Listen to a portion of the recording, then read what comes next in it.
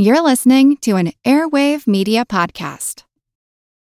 This episode is brought to you by Shopify. Whether you're selling a little or a lot, Shopify helps you do your thing, however you cha-ching. From the launch your online shop stage, all the way to the we just hit 1 million orders stage. No matter what stage you're in, Shopify's there to help you grow. Sign up for a $1 per month trial period at shopify.com/special offer, all lowercase. That's shopify.com/special offer.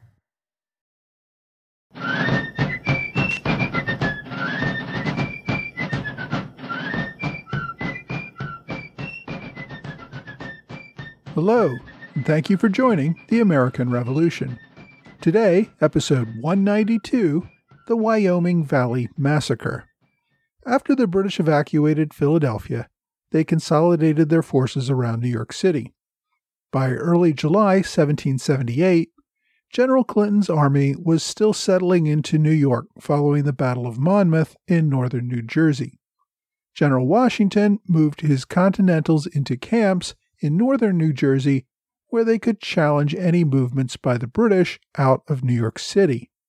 Although the British regulars were taking up defensive positions, that did not mean Americans were safe from attack. British agents had been trying to encourage Indian tribes in Canada and upstate New York and along the western frontiers to support the king's efforts to suppress the rebellion.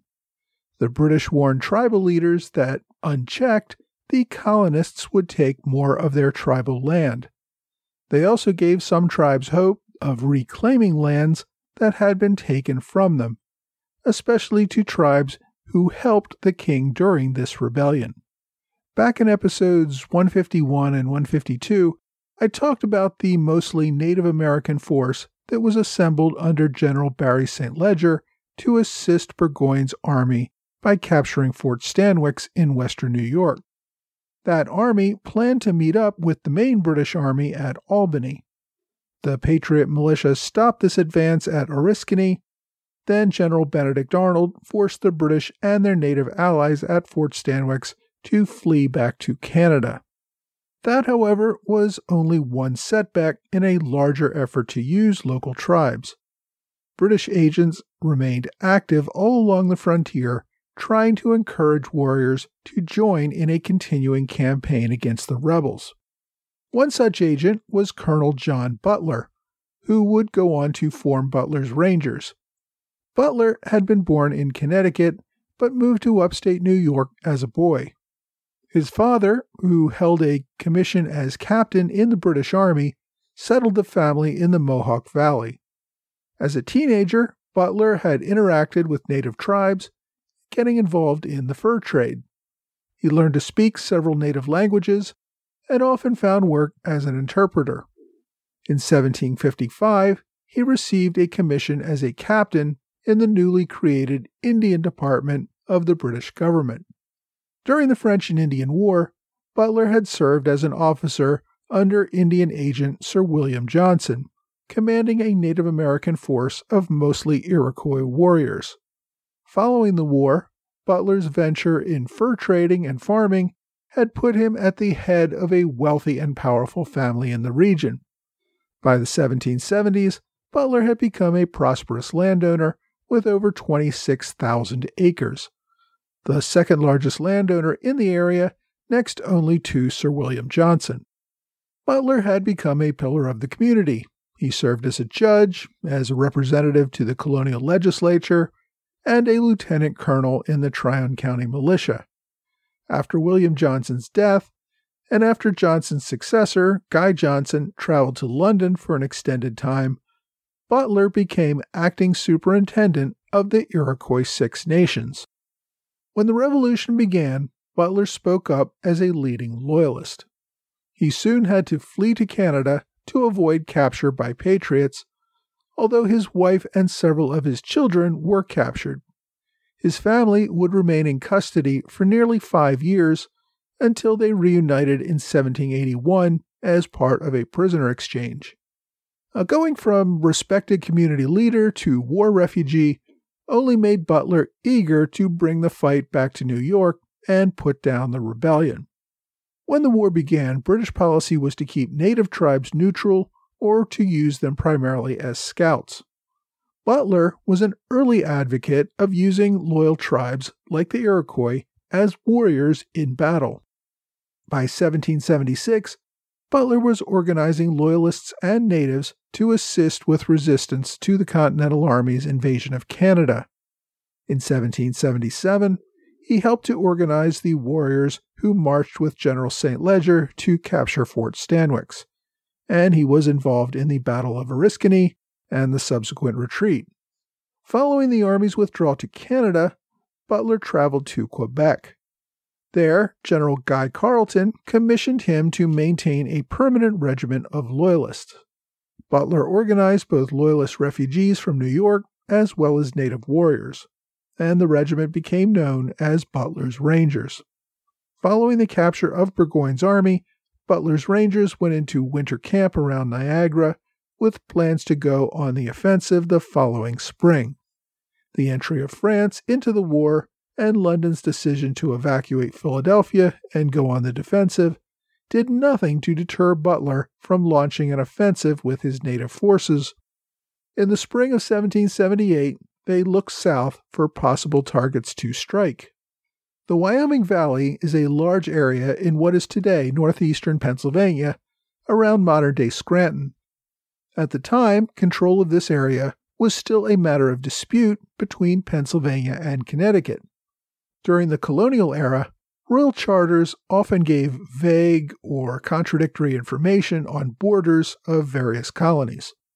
As a result, colonists often had to fight to assert their legal claims to land.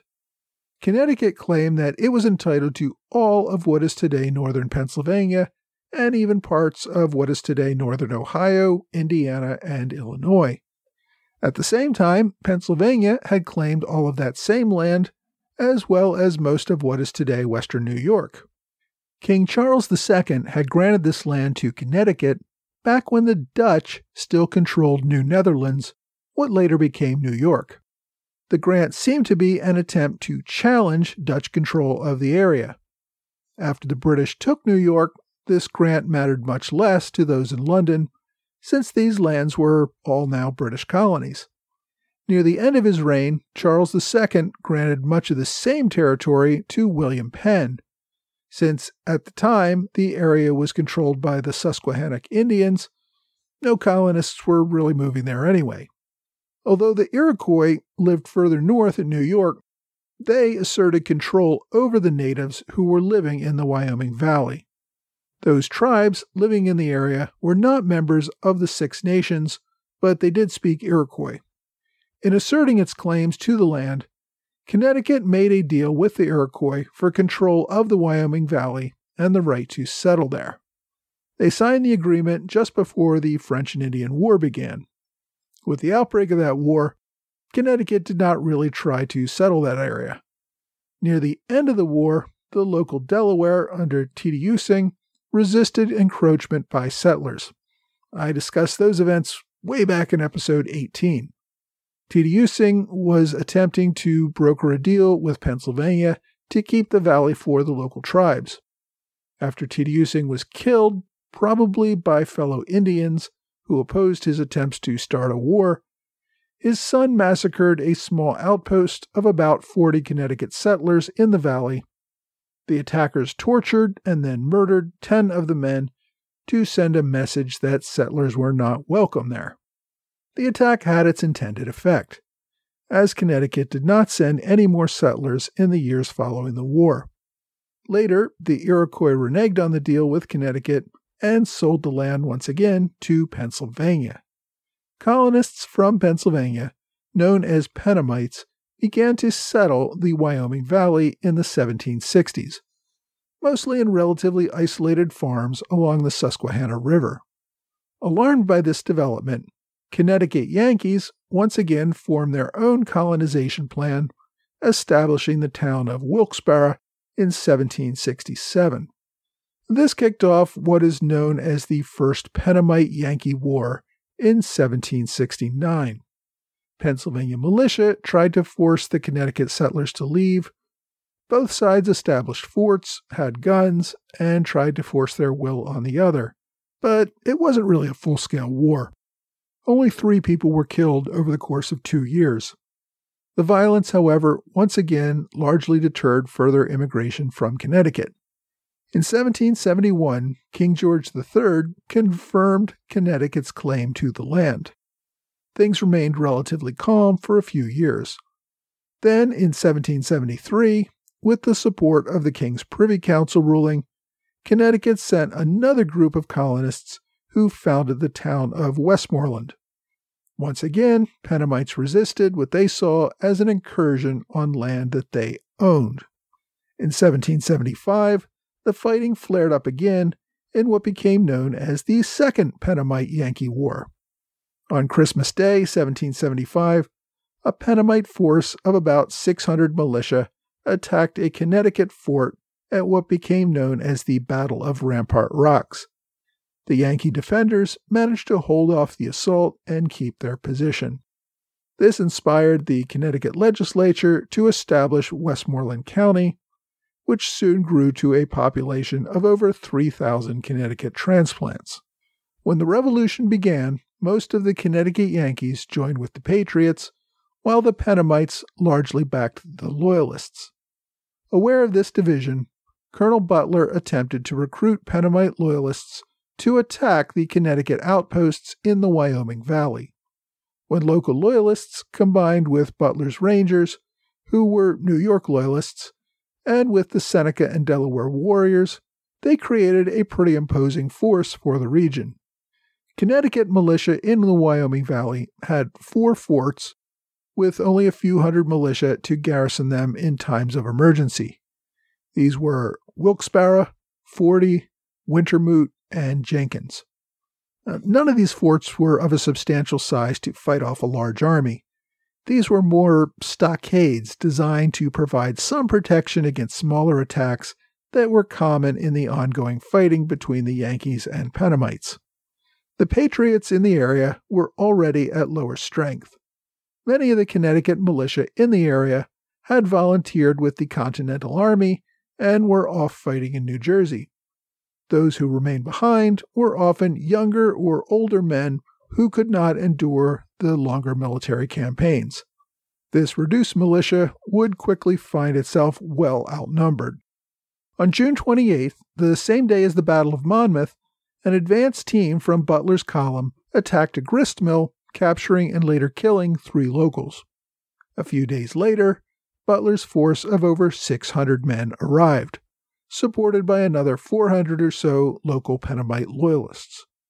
Butler's first action in the area was to demand the surrender of Fort Wintermoot. The garrison had to surrender their arms and supplies, but were then permitted to leave on the promise that they would not take up arms for the remainder of the war. The small garrison surrendered the fort and departed. Following that, Butler sent a message to nearby Fort Forty to demand the surrender of that garrison as well. In case you're wondering, Fort Forty was named for the 40 settlers from Connecticut who had built it years earlier. At Fort Forty, Colonel Zebulon Butler, no relation to the British commander John Butler, commanded a militia force of 350 to 400 patriots. Zebulon was also a veteran of the French and Indian War. He had come to the Wyoming Valley in 1769 from Connecticut. He had fought the Pennamites in earlier disputes, capturing Fort Wyoming in 1771 and leading the successful defense at Rampart Rocks in 1775. At this time, Zebulon Butler was actually a Continental colonel from the 2nd Connecticut Regiment. He happened to be home on leave and was attempting to recruit more volunteers for the Continental Army when the war came to his home in the Wyoming Valley.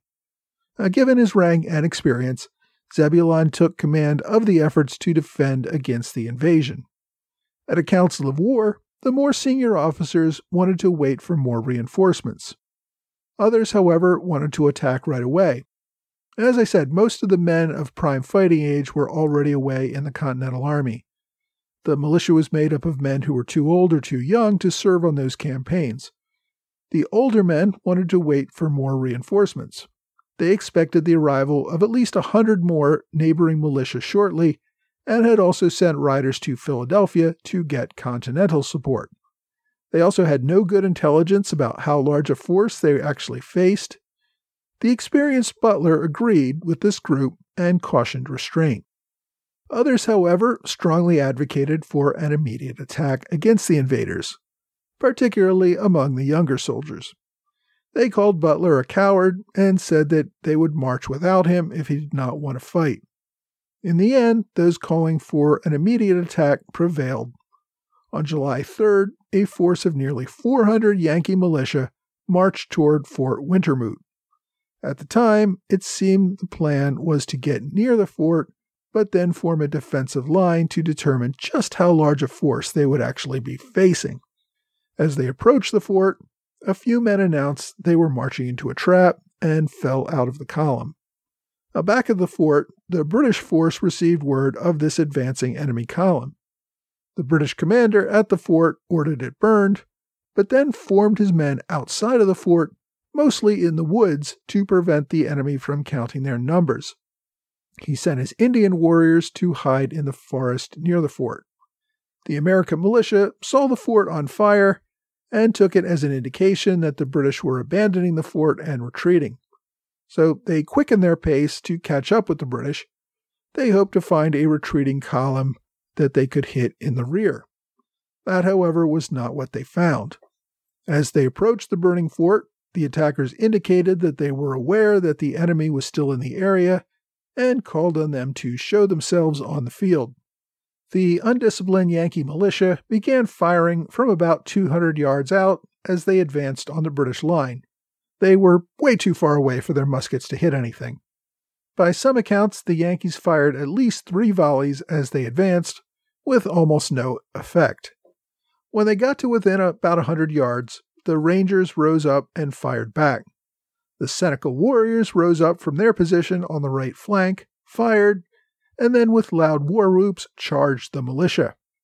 The Americans panicked at the surprise of the charging Indians.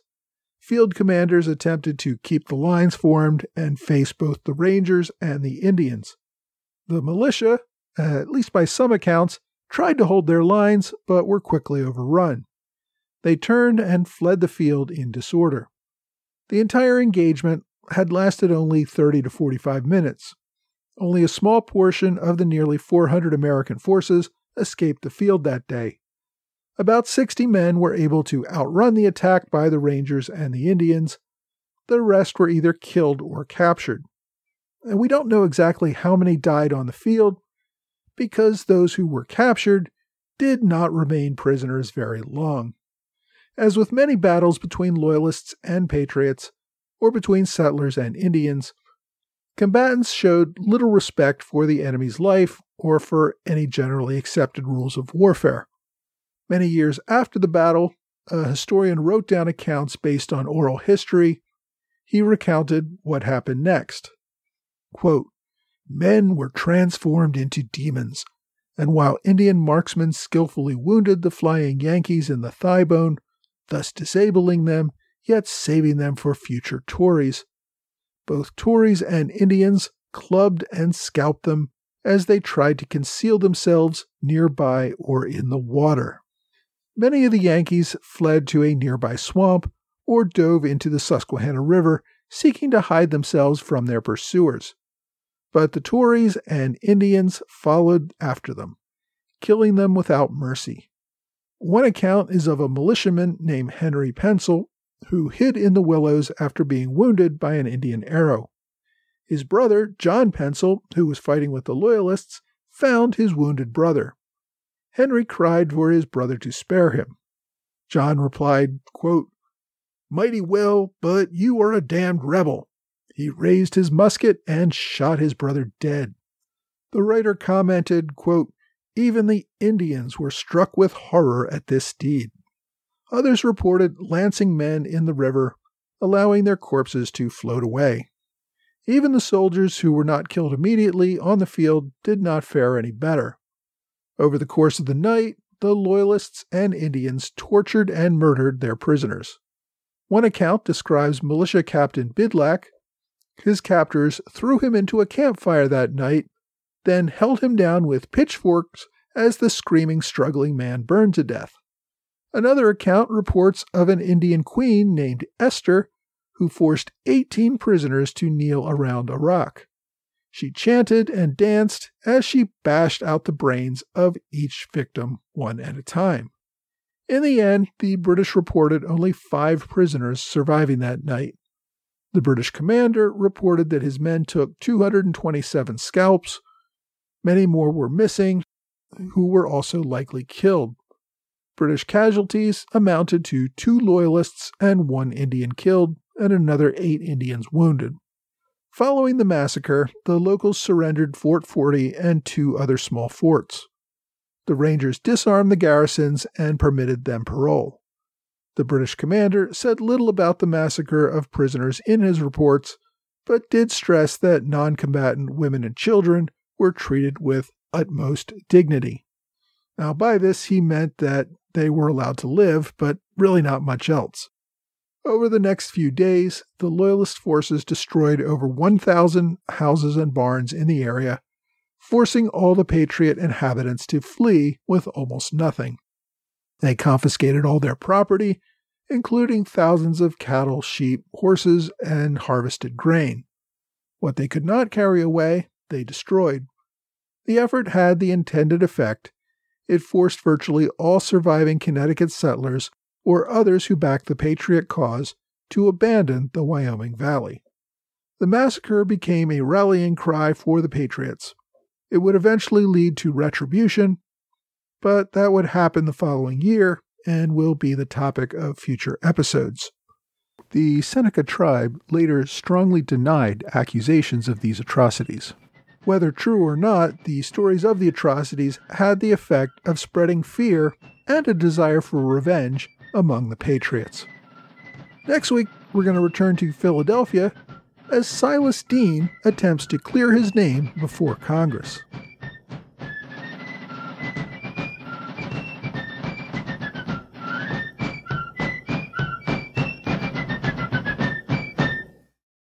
This episode is brought to you by eBay Motors.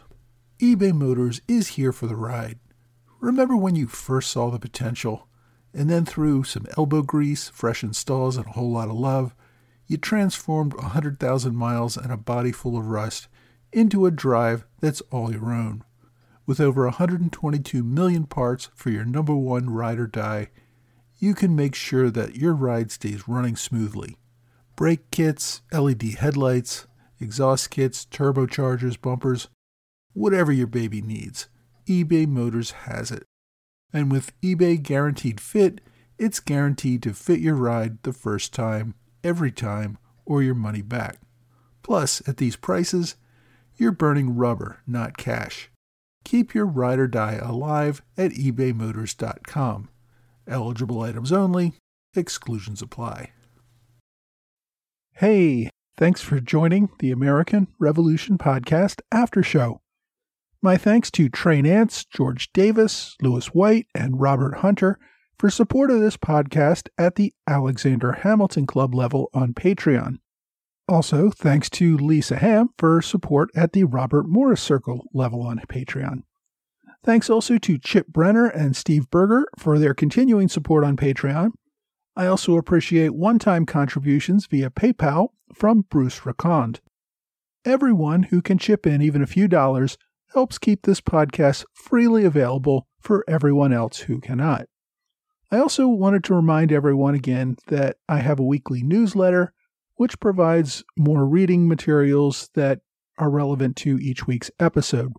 You can sign up on my website at www.amrevpodcast.com.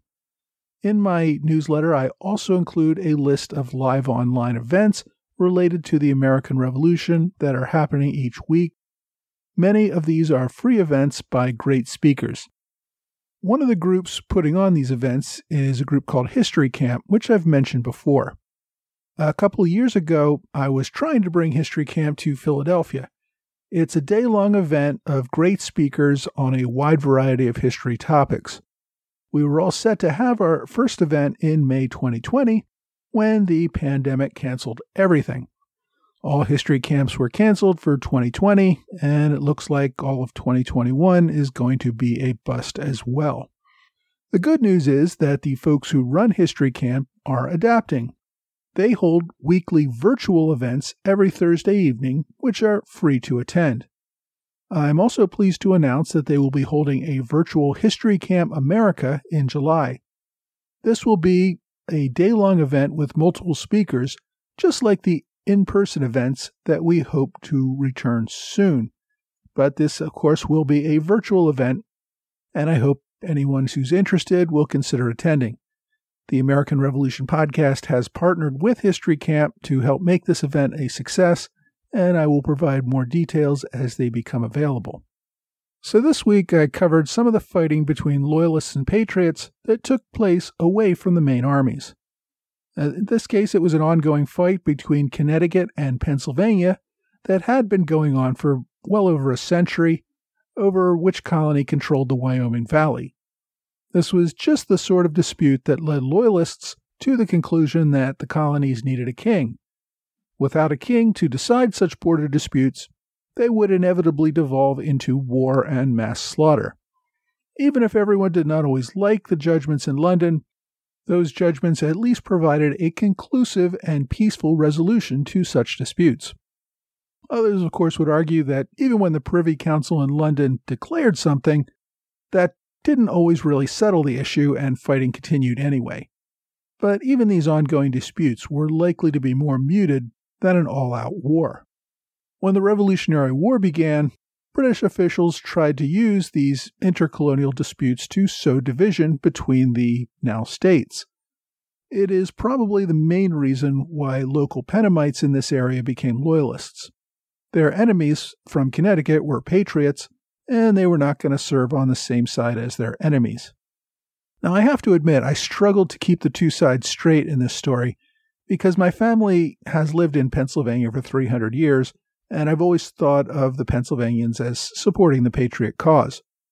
Now, while I knew Pennamites were Loyalists, I kept wanting to think of them somehow in the back of my head as the good guys and the Connecticut invaders as the enemy, while at the same time conflicting with my bias to think of the Patriots as the good guys against the Loyalists. Of course, I try to present the facts neutrally, but we all have our inherent biases in our heads, and I suppose my pro-Pennsylvania bias is just a holdover from when such things mattered. Typically, in such disputes, those who sided with the Loyalists often lost their claims to those who sided with the Patriots. In this case, however, the Continental Congress eventually backed Pennsylvania's claims to the territory in 1787. There was actually a third Yankee-Pennamite War that broke out in 1784 after the Revolutionary War had ended. That one did not fully resolve the dispute either. Pennsylvania attempted to resolve the fighting by recognizing some of the private land claims by Connecticut settlers in 1787. However, the disputes remained a matter of contention for many years following. Final resolution really wouldn't happen until 1799, when the federal government conclusively established that the area did belong to Pennsylvania and ordered reimbursement for private land claims held under Connecticut claims, or allowing the Connecticut settlers to continue living there as Pennsylvanians. There's not a good deal of reading material on this dispute. However, if you want to read more, my book recommendation this week is a biography. It's called Zebulon Butler, Hero of the Revolutionary Frontier, by Linda A. Fossler and James R. Williamson. Zebulon Butler, of course, was the leader of the Connecticut Defenders in the events I described in this episode. He was also involved in the ongoing disputes for many years, both before and after the events I covered today. His biography covers these events in more detail. The book came out in 1995, but it's pretty hard to find already. It's also less than 200 pages, and more than a third of those pages are taken up by notes and index. So it's not a huge amount of content, but it is very well researched and gives the best window I can find into the long-standing fighting between Pennsylvania and Connecticut settlers in the Wyoming Valley. So if you can find a copy, Zebulon Butler is worth a read. My online recommendation is an ebook available on archive.org called The Massacre of Wyoming, the Acts of Congress for the Defense of the Wyoming Valley, Pennsylvania, 1776 to 1778, with the petitions of the sufferers by the massacre of July 3, 1778, for congressional aid. As you can probably guess by that lengthy title, this relatively short work contains original petitions of victims and other legislative proposals regarding the massacre. Now, these give some good first-hand descriptions of events, even if written many years later, and with a bias toward receiving government assistance. The booklet was assembled from various sources for the Wyoming Historical and Geological Society in 1895. It's an interesting resource based on the testimony of those who were there for this relatively obscure event. As always, you can search for the document on archive.org or just use the direct link that I've included at the bottom of the blog entry for this episode. Go to blog.amrevpodcast.com for more details.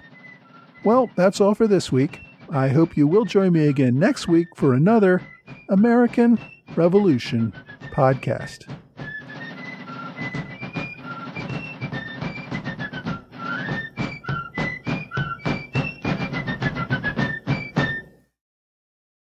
The French Revolution set Europe ablaze. It was an age of enlightenment and progress, but also of tyranny and oppression.